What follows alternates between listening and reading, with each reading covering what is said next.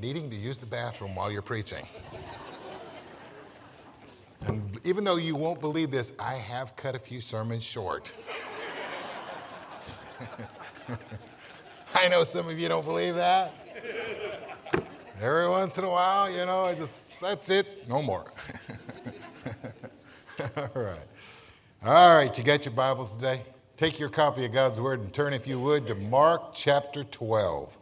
We're in the Gospel of Mark, and I'm hoping that you'll turn with me. And we're going to look in verse 18 and following, and we'll be there in just a second. Today is Palm Sunday. Isn't that great? Great time of the year, isn't it? One more week, and we'll be at Easter, and won't that be wonderful? Now, I hope you'll make your plans. Friday night, 6:30, Good Friday night, we're going to have communion right here.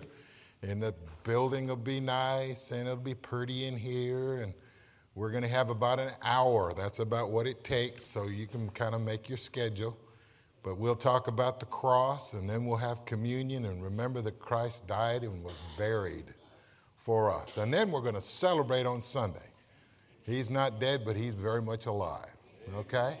So it's a great time of the year. So we're looking in Mark's Gospel today, and it just so happens we're in the Passion Week of Christ.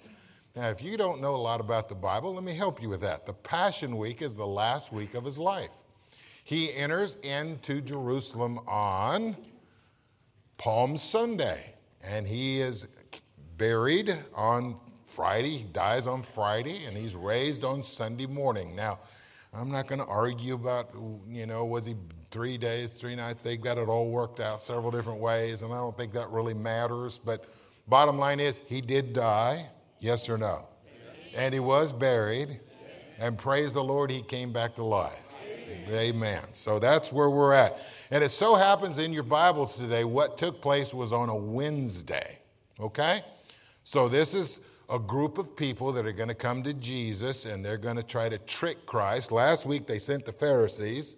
This week they're going to send the scribes, and the next time we're in Mark's gospel, they're going to send the Sadducees, and next time will be the scribes. So they use a three-prong attack, trying to trip Jesus up. And the question they're going to ask the Lord today is, what about eternity? Does God raise people from the dead? So I'm going to preach this morning on living in the light of eternity. Two buddies, one was Bob, the other was Earl, were great baseball fans. They attended every game that they could. They spent their entire adult life studying baseball. They knew statistics on every hitter and all the teams. And during the winter months, they would analyze every box score they had during the season. And they agreed that whenever one of them died, whoever died first, they were going to kind of try to come back, and they were going to tell the other one if there was baseball in heaven.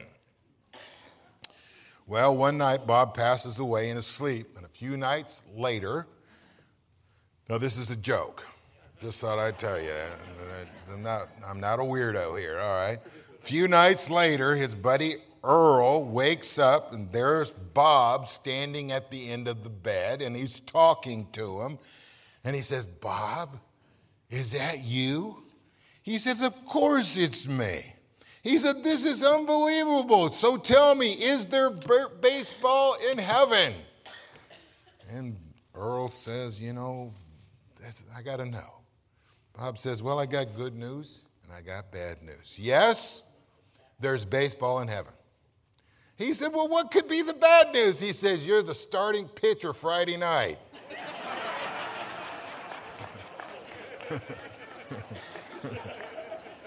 That'd get your attention, wouldn't it?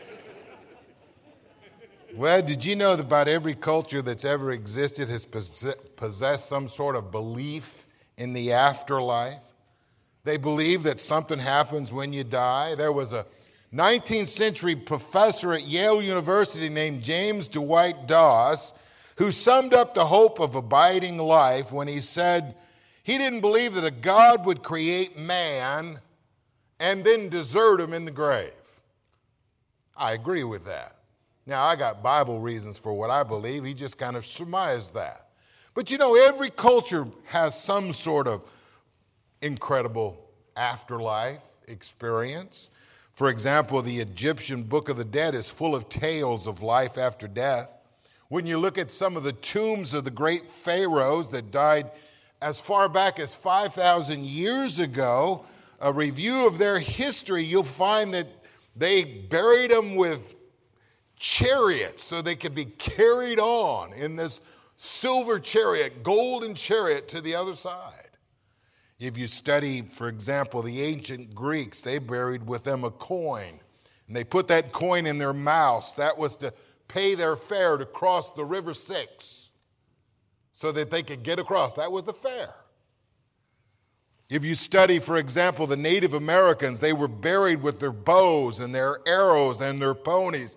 That way they could hunt when they got to the, you've heard it, happy hunting grounds.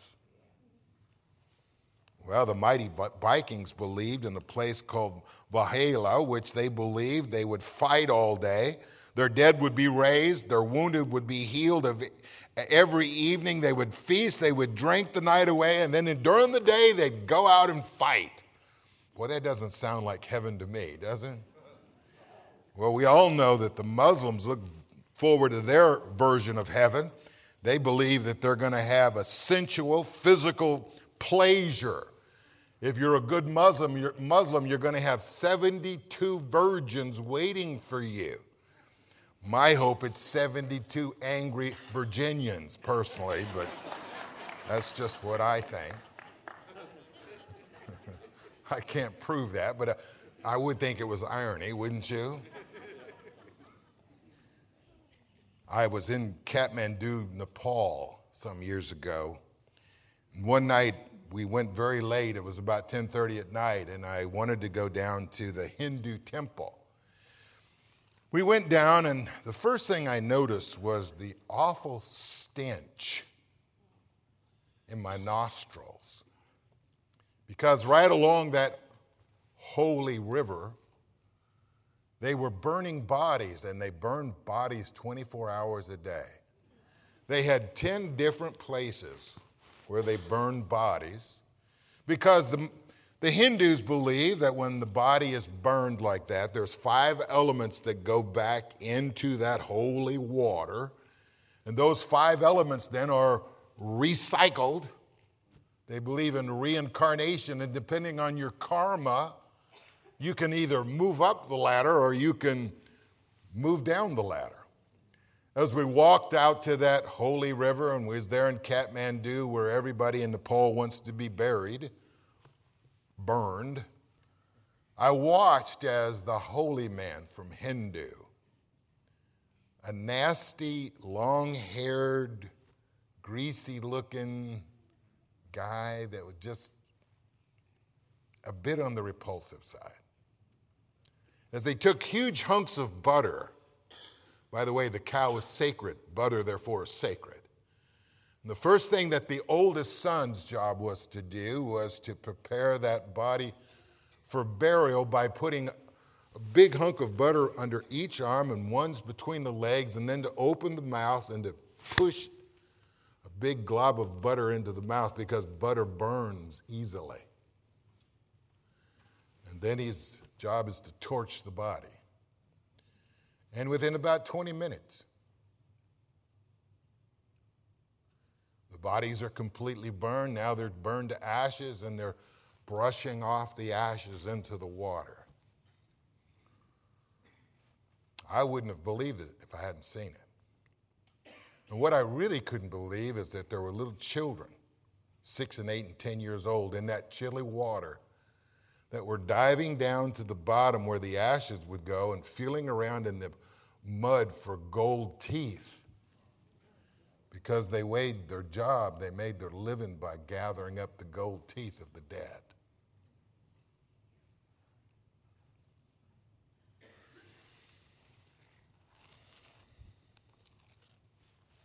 In our era, there are some non-Christian cults and religions that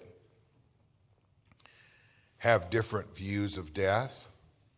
But today we're going to be talking from Jesus' standpoint. Jesus has asked that question basically about resurrection. You see, when you look at this passage, and I hope you have your Bibles open to Mark chapter 12, would you stand with me in reverence to God's word as we read for a few moments?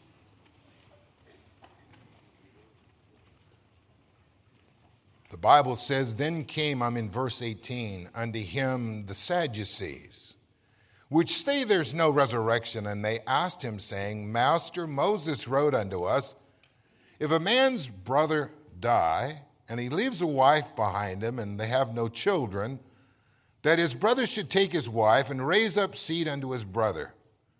Now there were 7 brethren. The first took a wife and died, leaving no seed. The second took her and died, neither left he any seed. And the third likewise. And 7 had her, and all left no seed. Last of all, the woman died. Here's their question. In the resurrection, therefore, when they shall rise, whose wife shall she be of them? For the 7 had her to wife. Now read with me if you would. And Jesus answered and said unto them, do you not therefore err, because you know not the Scriptures, neither the power of God? For when they shall rise from the dead, they shall neither marry, nor are given in marriage, but are as angels which are in heaven. Thank you. Be seated.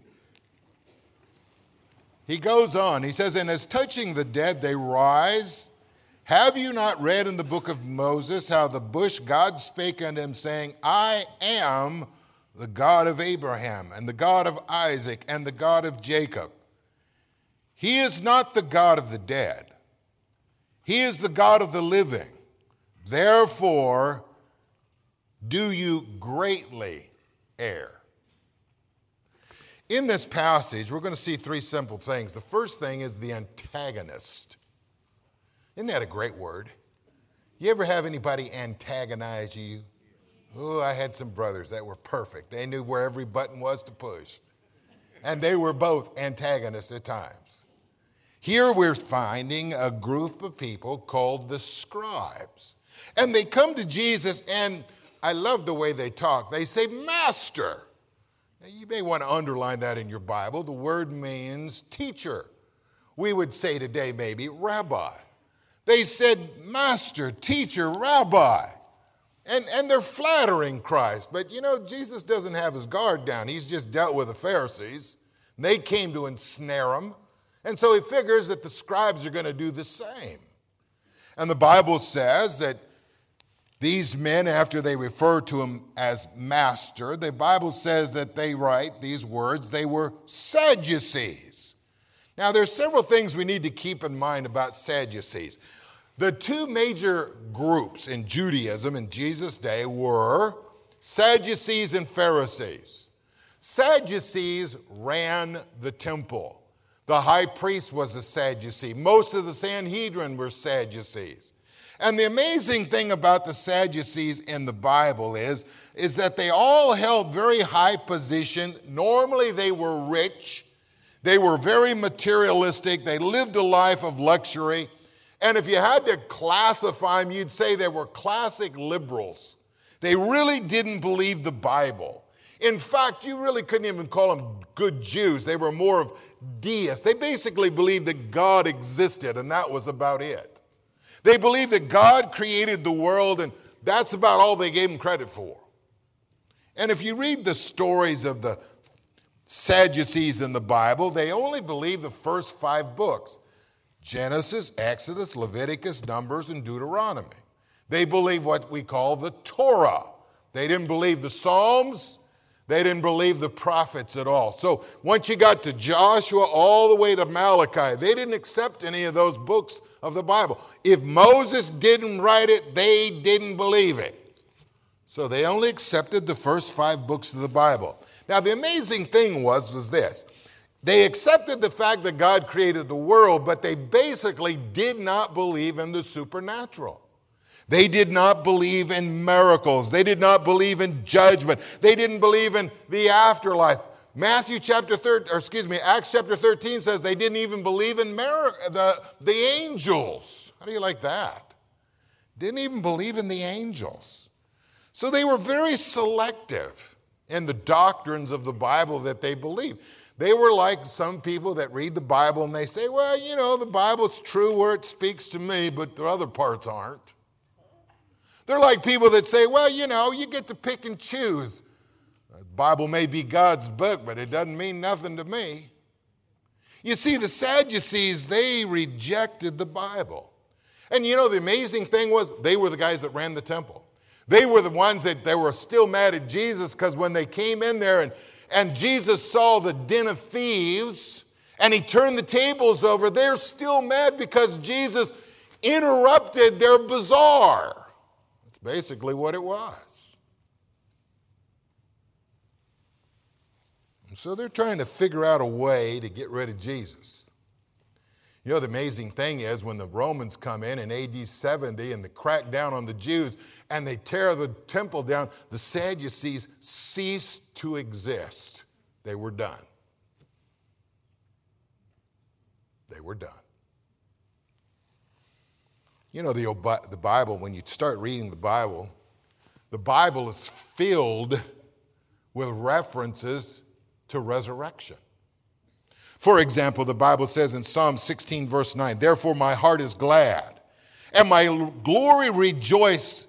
My flesh shall rest in hope, for thou wilt not leave my soul in hell, neither will they suffer thy Holy One to see corruption.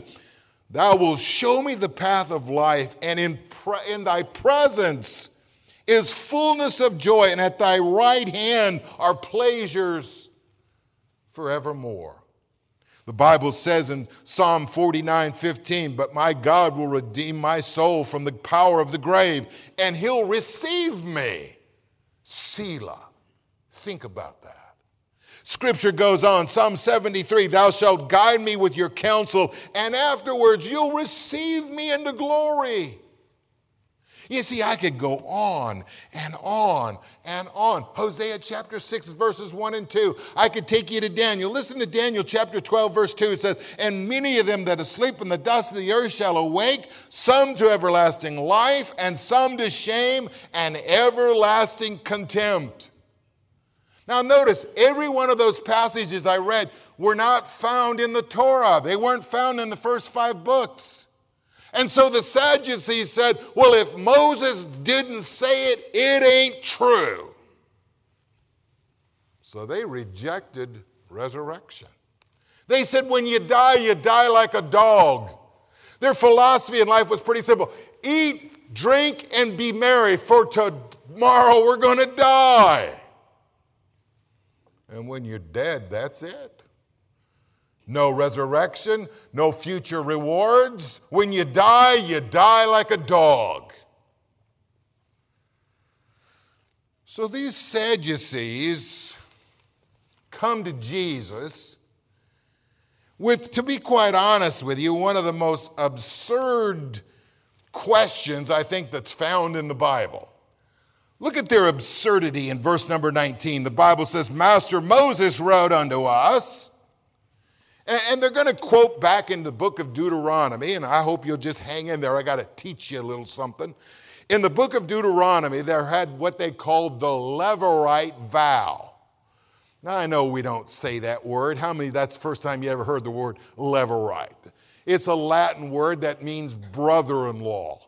And so the Levirate, Moses gave a deal there because the people were going to go in and they're going to possess property and possess lands, and everything was based on what family, what clan you're from, what tribe you're in, and whole sections of territory are given to this tribe, and you got to be of this clan and this family, and that's where your land's going to be. And what happens if a guy marries and he has the land and he dies and he doesn't have any heirs? What's going to happen to his possession? And so they asked Moses that, and Moses basically says, hey, bottom line is we're going to have this Levirate marriage. It means if the guy is married to a woman and they don't have kids, that woman is going to be passed down to the next brother. And then he's going to raise up seed in his stead. He basically, as far as they were concerned, was going to have babies that were his brother's babies, because that land was going to revert back to them, and that land would be still in the family, still in the clan. And so Moses basically gave this Levirate marriage deal. Now let me help you with something, all right? Moses was not the first Mormon. That was a joke. You can get it when you go home. So they come to Jesus with this bizarre story. They say, all right, this guy gets married, he dies, his wife's passed down to the second brother, he dies, 7 brothers. Now, isn't that a little bit bizarre? Yes or no? And if you study it out, most scholars, most commentators say that they asked the Pharisees the same questions, and the Pharisees were stumped, and the Pharisees said, well, of course, he'd go to the first one. He wouldn't go to number 7 or 6 or 5 or 4 or 3 or 2 or 1. He'd go to the first one, whatever the first guy was.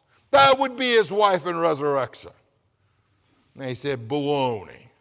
There is no resurrection. And so they go to Jesus with this absurdity. And they say, Jesus, what do you say? Well, look at what Jesus says with this ignorant question. Verse 23, in the resurrection, therefore, when they shall rise, whose wife shall she be of them? For of the 7 had her to wife. Let me make it relevant, okay? I've been a pastor for a long time, and I've seen a lot of people through a lot of difficult situations. And I know beyond a shadow of a doubt that some of you have been married before. And some of you have been married before, and before, and before. Now, let's get relevant.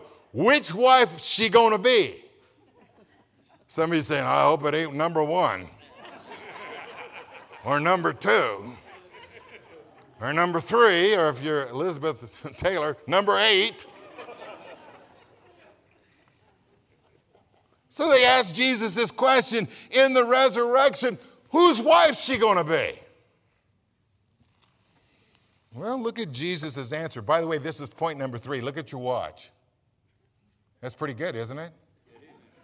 Point number 3 is a long one. Don't get your hopes up. And by the way, I don't have to go to the bathroom. Just thought I'd let you know. Some of you say, well, I do. I'll see you. All right. Let's look at Jesus' answer. All right, you ready? Come on, let's look at Jesus' answer. Let's see what he does. This is pretty cool. And when they shall rise from the dead, neither shall, Jesus says, verse 24, he answers them, do you not therefore err? By the way, the word err, there's an interesting word. The Greek word is plano. We get our word planet. And it's the idea of a planet. You know how a planet, the moon goes around the earth? How many know that? I'm not making this up. That's in science, right? And the earth goes around the sun? Yes or no? And the planets have orbits, is that correct? And he's basically talking, and the idea of the Greek word is, he says, he doesn't say you're off your planet. That's not what he said. He says you're off your orbit. He said your planet's wandering. That's the idea. Your planet is wandering. Notice what he says.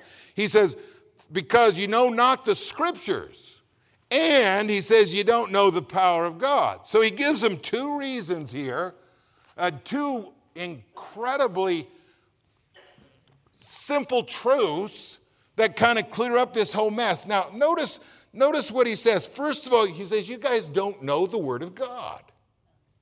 You don't know the Word of God. Even though these Sadducees were the high priest, even though these Sadducees ran the temple, he said, you don't know the Bible.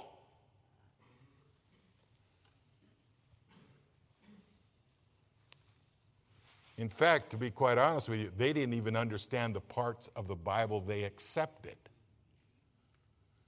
They didn't even truly understand the first 5 books.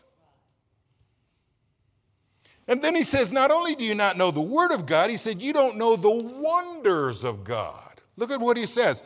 while they believed God created the world, they didn't believe that God had the power to raise the dead. And Jesus looks at him and he says, fellas, you don't know the scriptures, nor do you understand the power of God. For when they shall raise from the dead. Now notice, he doesn't say if.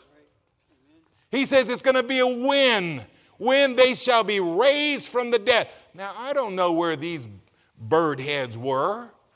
But if I'm not mistaken, Jesus raised 3 different people from the dead during his lifetime. The widow of Nain's son, yes or no? The little girl named Tabitha and a guy named Lazarus. He raised them. You know what? Jesus never went to a funeral that he didn't mess up. Every time he went to a funeral, the corpse came back to life. That's pretty cool, isn't it? By the way, I hope Jesus comes to my funeral. You know the words I hope they say when they walk by the corpse? I don't want them to say, boy, doesn't he look natural. I want them to say, man, I think he just moved. Yeah, he's scratching his head. That's what I want to hear him say. And the Bible says, for when they shall rise from the dead, they'll neither marry nor are they given in marriage, but are as angels which are in heaven. Now, if you look at this passage right here, the amazing thing about this passage is Jesus begins to clarify some things. And the one thing that he says is this. Now, get this. And by the way, how many recognize that I'm just the messenger? I didn't write any of the Bible. Signed Phil is nowhere in there. Right? First thing he says is marriage is an earthly institution. When you get to heaven, now I know some of you are going to be heartbroken. Some of you inside are leaping and jumping and praising God. I couldn't help that. I just couldn't help. Sorry about that. I got carried away. That was a Martin moment. Sorry about that. But anyways. When you get to heaven, you're not going to be married. You say, Pastor, what wife will I be married to? The first one, the second one, or the third one? None of them. By the way, they wouldn't have you either.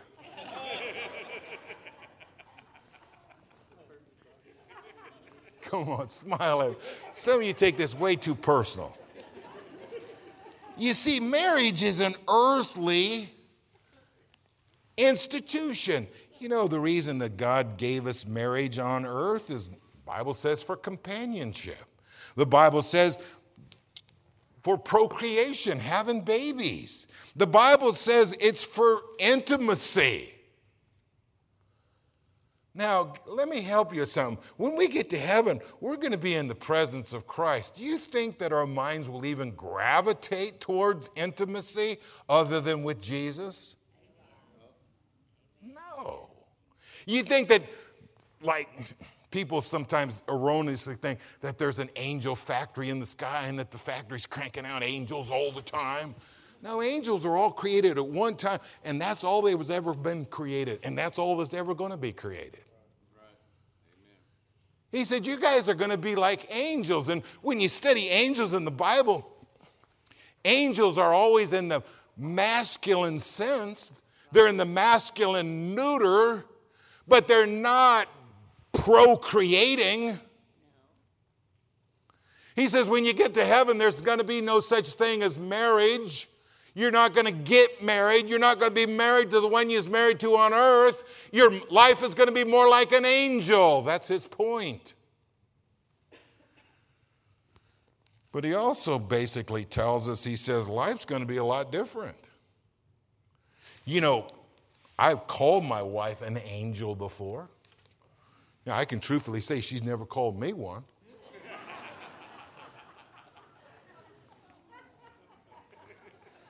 In fact, it's the other direction.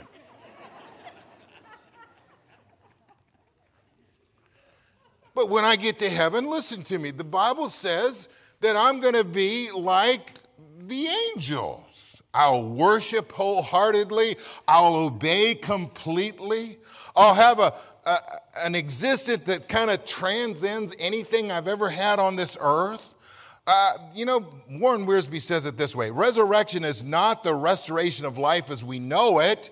It's the entrance into a life that's different. Heaven will be completely different dimension from the life we know now. Weddings will not be performed because we'll be invited to the marriage supper of the Lamb. We'll be constantly remembering our spouse and every other relationship, but it will pale in comparison to the relationship that we have with Jesus Christ. Great words. And you say, Pastor, what do we know for sure about heaven? Well, I know there'll be no more sickness, no more sorrow, no more pain, no more suffering, no more sin.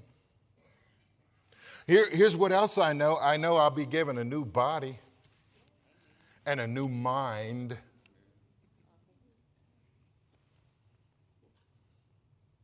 I also know I'll be reunited with other believers that have died and gone on before me.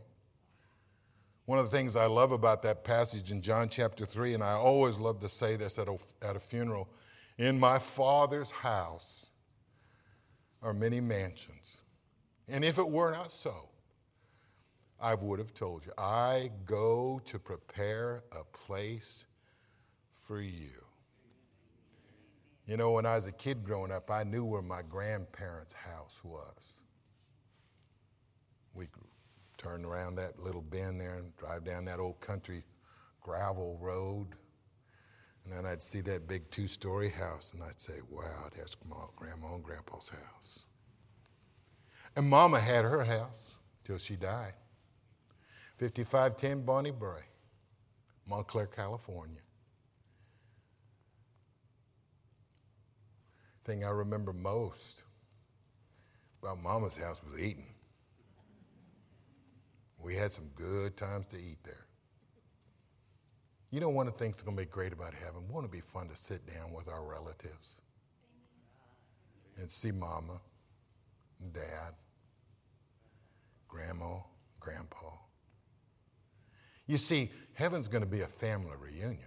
You say, Pastor, how do you believe that in the Bible? You mean you actually act like you're going to know who they are? Well, I could go back to Mark chapter 9 and show you the Mount of Transfiguration, and Jesus knew exactly who Moses and Elijah was. And by the way, Peter, James, and John knew who they was, and they'd never been introduced. Isn't that neat? You say, Pastor, what do we know about heaven? I know this, I'll be with Jesus forever. The Bible says to be absent from the body, listen to this, is to be present with the Lord. Won't that be great?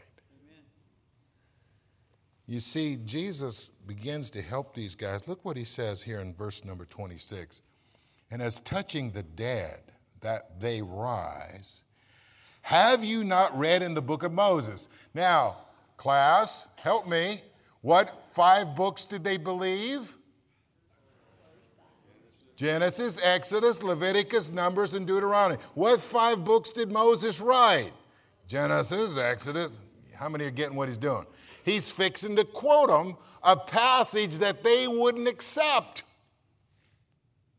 And so he goes to Exodus chapter 3 and verse number 3 and through 6, and he basically tells the story of Moses out walking along, chasing some sheep, and he comes on this place with a burning bush, and he said, man, I'm going to turn aside to see a bush that burns and doesn't get consumed. And he gets close, and that voice from the bush says, Moses, take your shoes off. You're walking on holy ground. How many remember that? If you look at the passage, let's go a little bit further. Look at verse number 6. Moreover, he said, I am the God of thy father. Now, I am. Man, that's the 7 I ams in John. One of the great things. You remember when they come to get Jesus in the Garden of Gethsemane and Judas plants the kiss of betrayal on the Lord, and he calls out, he says, which one of you is Jesus? Remember the story? And Jesus steps forward and Jesus says, I am. And when he says that, 300 soldiers fall to the ground, are knocked to the ground, just by Jesus saying, I am. By the way, if you read this in the original language, it says it like this. It says, I am the God of thy father. I am the God of Abraham. I am the God of Isaac. I am the God of Jacob. 4 times in this passage, he says, I am. Now, let me tell you something about Jesus when it comes to believing the Bible. Jesus' whole point is based on the tense of a verb. He says, not I was, now they're dead. He says, I am. Why? Because they're alive. How many are getting what I just tried to teach you right there? Jesus has got such a high view of Scripture, he uses 1/10 of the verb.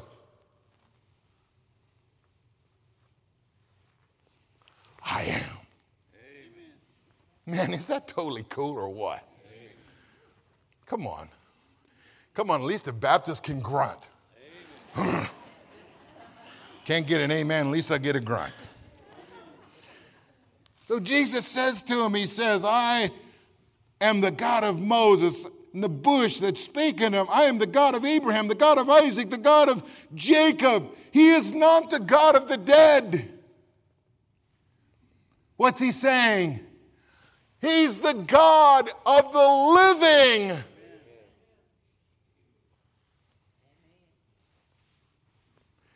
Next Sunday, when you come to church, we're not going to go out and look at a cross with some figurine of Christ hanging on the cross. No, folks, listen to me. He is not here.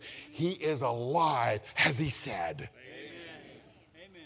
Man, I want to tell you something. We serve a God of the living, not a God of the dead. Amen. You say, Pastor, what happened to my mama? If she knew Jesus Christ as her Savior, he's the God of the living. Amen. What happened to my husband that I've now become a widow? If he knew Christ as his Savior, he's serving a living God, alive forevermore. Amen. Man, we serve a living God. God of the living, not a God of the dead. Let me wrap it up. You ready? 2 questions. Jesus asked these guys 2 questions. He said, number 1, you err in not knowing the Scripture.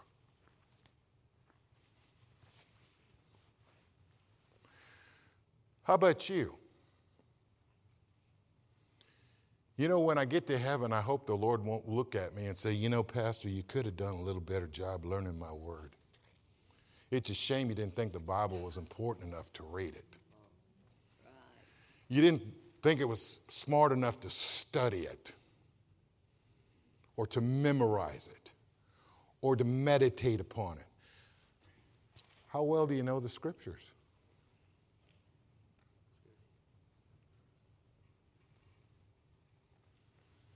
You know, the average Baptist today can't name 6 out of 10 commandments.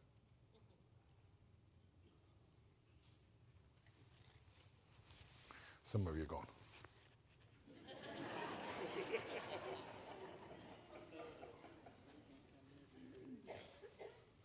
You know, there's some people that say that they're Christians and followers of Jesus Christ that are hard-pressed to name the 4 Gospels.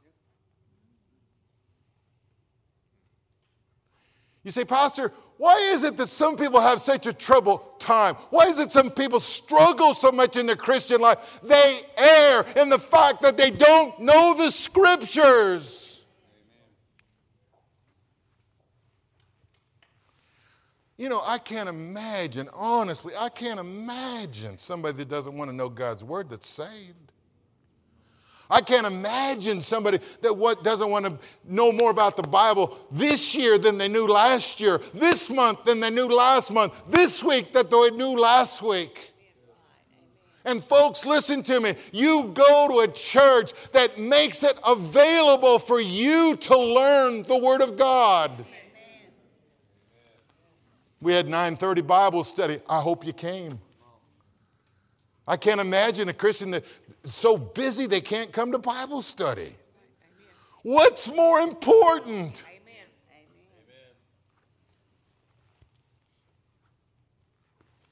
You know, when I get to heaven, I don't want the Lord to look at me and say, boy, Phil, it's a shame you didn't study my word. It's a shame you didn't get to know it.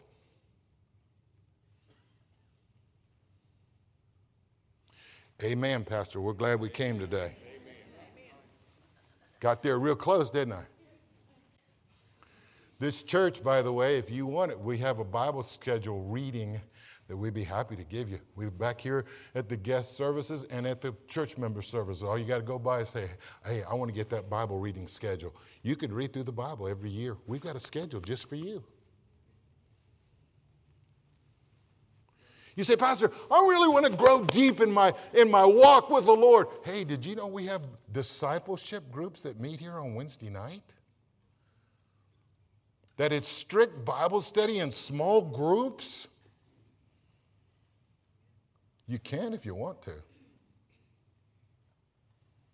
I know this will be a revelation for some, but we're actually going to have church tonight at 6 o'clock.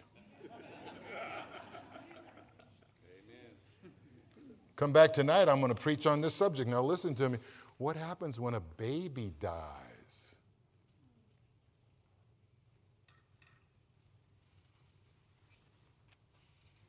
Boy, that's a relevant question, isn't it?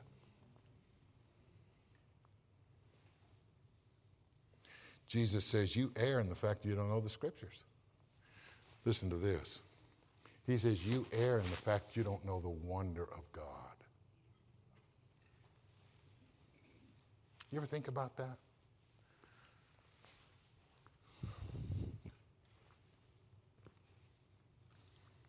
You know, a Christian should be the best testimony for the Lord they could possibly be.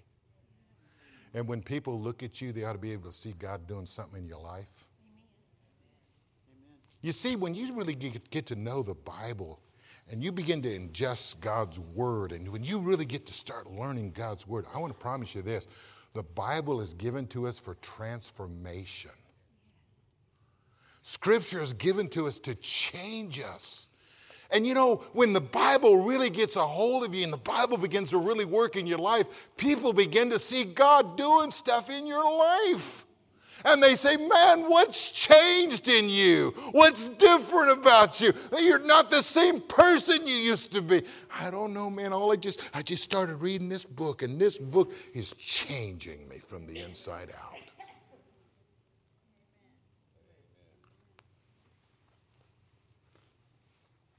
You know, when I get to heaven, I want the Lord to say to me, you know, Phil, you did your best to learn the book.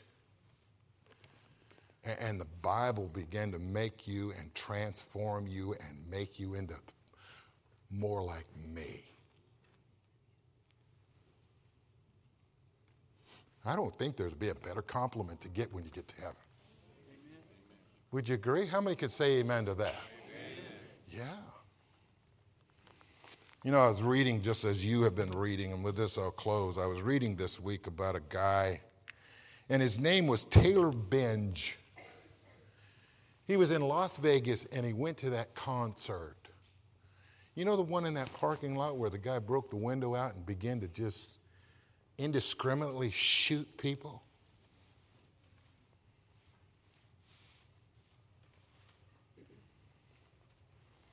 He was on CNN. And he said, when I went to that concert, he said, I was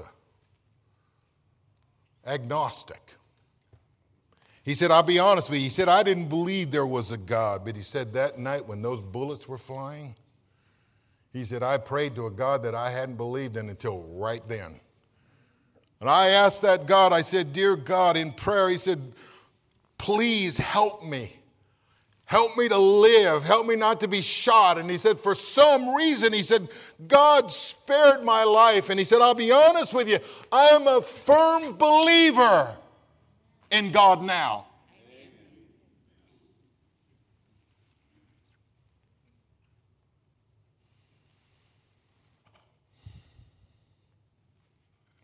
You know, folks, if we're going to live in light of eternity, we need to come to grips with, we need to live like we're dying. We are. But if you know Jesus Christ as your Savior, you live forever. Because he's not the God of the dead. He's the God of the living. Let's pray. Heavenly Father, we